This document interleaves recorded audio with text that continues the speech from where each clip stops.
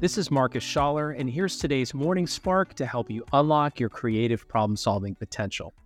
Today, we're going to talk about the difference between being a problem collector and a problem solver. Our approach to problem solving is closely tied to our self-concepts as type A overachievers and how we express that identity to our coworkers, bosses, and clients.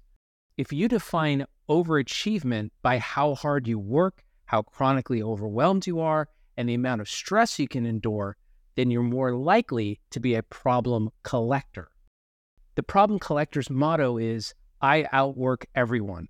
They always seem to be racing from one Zoom meeting to another, tend to say yes to every request, and typically have more on their plate than anyone could reasonably be expected to handle on their own.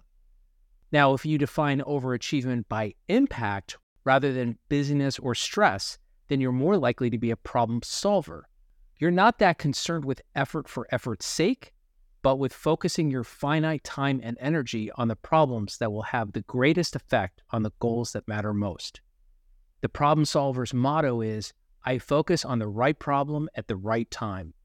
They're not that worried about impressing others by how hard they grind or how many hours they happen to work. In fact, the more effortlessly they can achieve the greatest impact, better.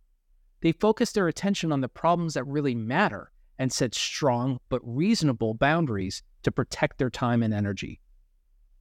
So how do you shift from collecting problems to solving the right problems?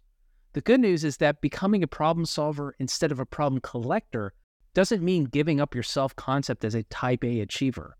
All it takes is a slight shift in perspective and the willingness to rethink your definition of achievement. It takes being less concerned with looking busy and other external but misleading signals of productivity. And it takes trusting that others will still recognize and appreciate your contribution, even if you make it look easy. So what will you do today to stop collecting more problems and instead focus on solving the right problems? Will you reconsider how you define productivity and your own inherent value?